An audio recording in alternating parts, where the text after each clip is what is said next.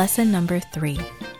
Hello, boys and girls. This is Aunt Fernita, and I have a wonderful story for you called Ears to Hear. Today's memory verse is from 1 Samuel chapter 3, verse 9.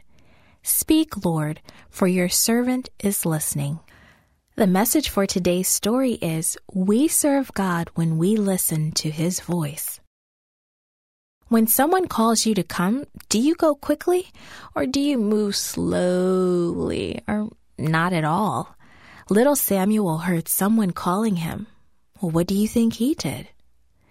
Eli, the old priest, snored peacefully in his bed. The little boy Samuel slept soundly nearby. The Lord looked lovingly at the sleeping Samuel. Samuel, Samuel, the Lord spoke. Samuel opened his eyes. Had someone called him? He hurried to Eli's bedside. Here I am, Samuel said, entering Eli's darkened room. You called me? Eli opened his eyes. I didn't call you, he said sleepily. Go back to bed. Samuel did as he was told and quickly fell asleep again. Again the Lord looked lovingly at the sleeping Samuel. Samuel, Samuel, the Lord called again. Samuel's eyes popped open. He hopped out of bed. That surely must be Eli calling him. He hurried to Eli's room. Here I am, he said. How may I help you? Eli opened his eyes again. I didn't call, he whispered. Go back to bed. Samuel walked slowly out of Eli's room. Someone had called him. If it wasn't Eli, who could it be? Samuel did not recognize the Lord's voice because he had never heard it before. Samuel lay back down, and very soon he was sound asleep again.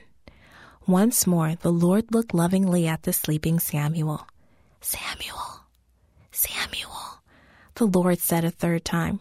Samuel opened his eyes, and once more he hurried to Eli. Here I am, he said. Suddenly, Eli knew who was calling the boy. Go back to bed, Eli said. If he calls you again, say, Speak, Lord, for your servant is listening. Samuel's heart beat really fast. Could it be the Lord was speaking to him? But why? Why would the Lord call his name? Samuel went back to bed, but this time he lay there with his eyes wide open. He waited and he listened. Samuel, Samuel, the Lord said in a gentle voice, and Samuel answered, Speak, for your servant is listening. The Lord smiled. He knew that Samuel, even though he was only a child, would listen to him. Samuel truly wanted to be God's helper. And God wants you to listen to him today.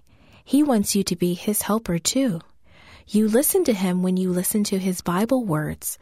You listen to him when you learn your memory verse. Listen carefully for God's words when you read his Bible.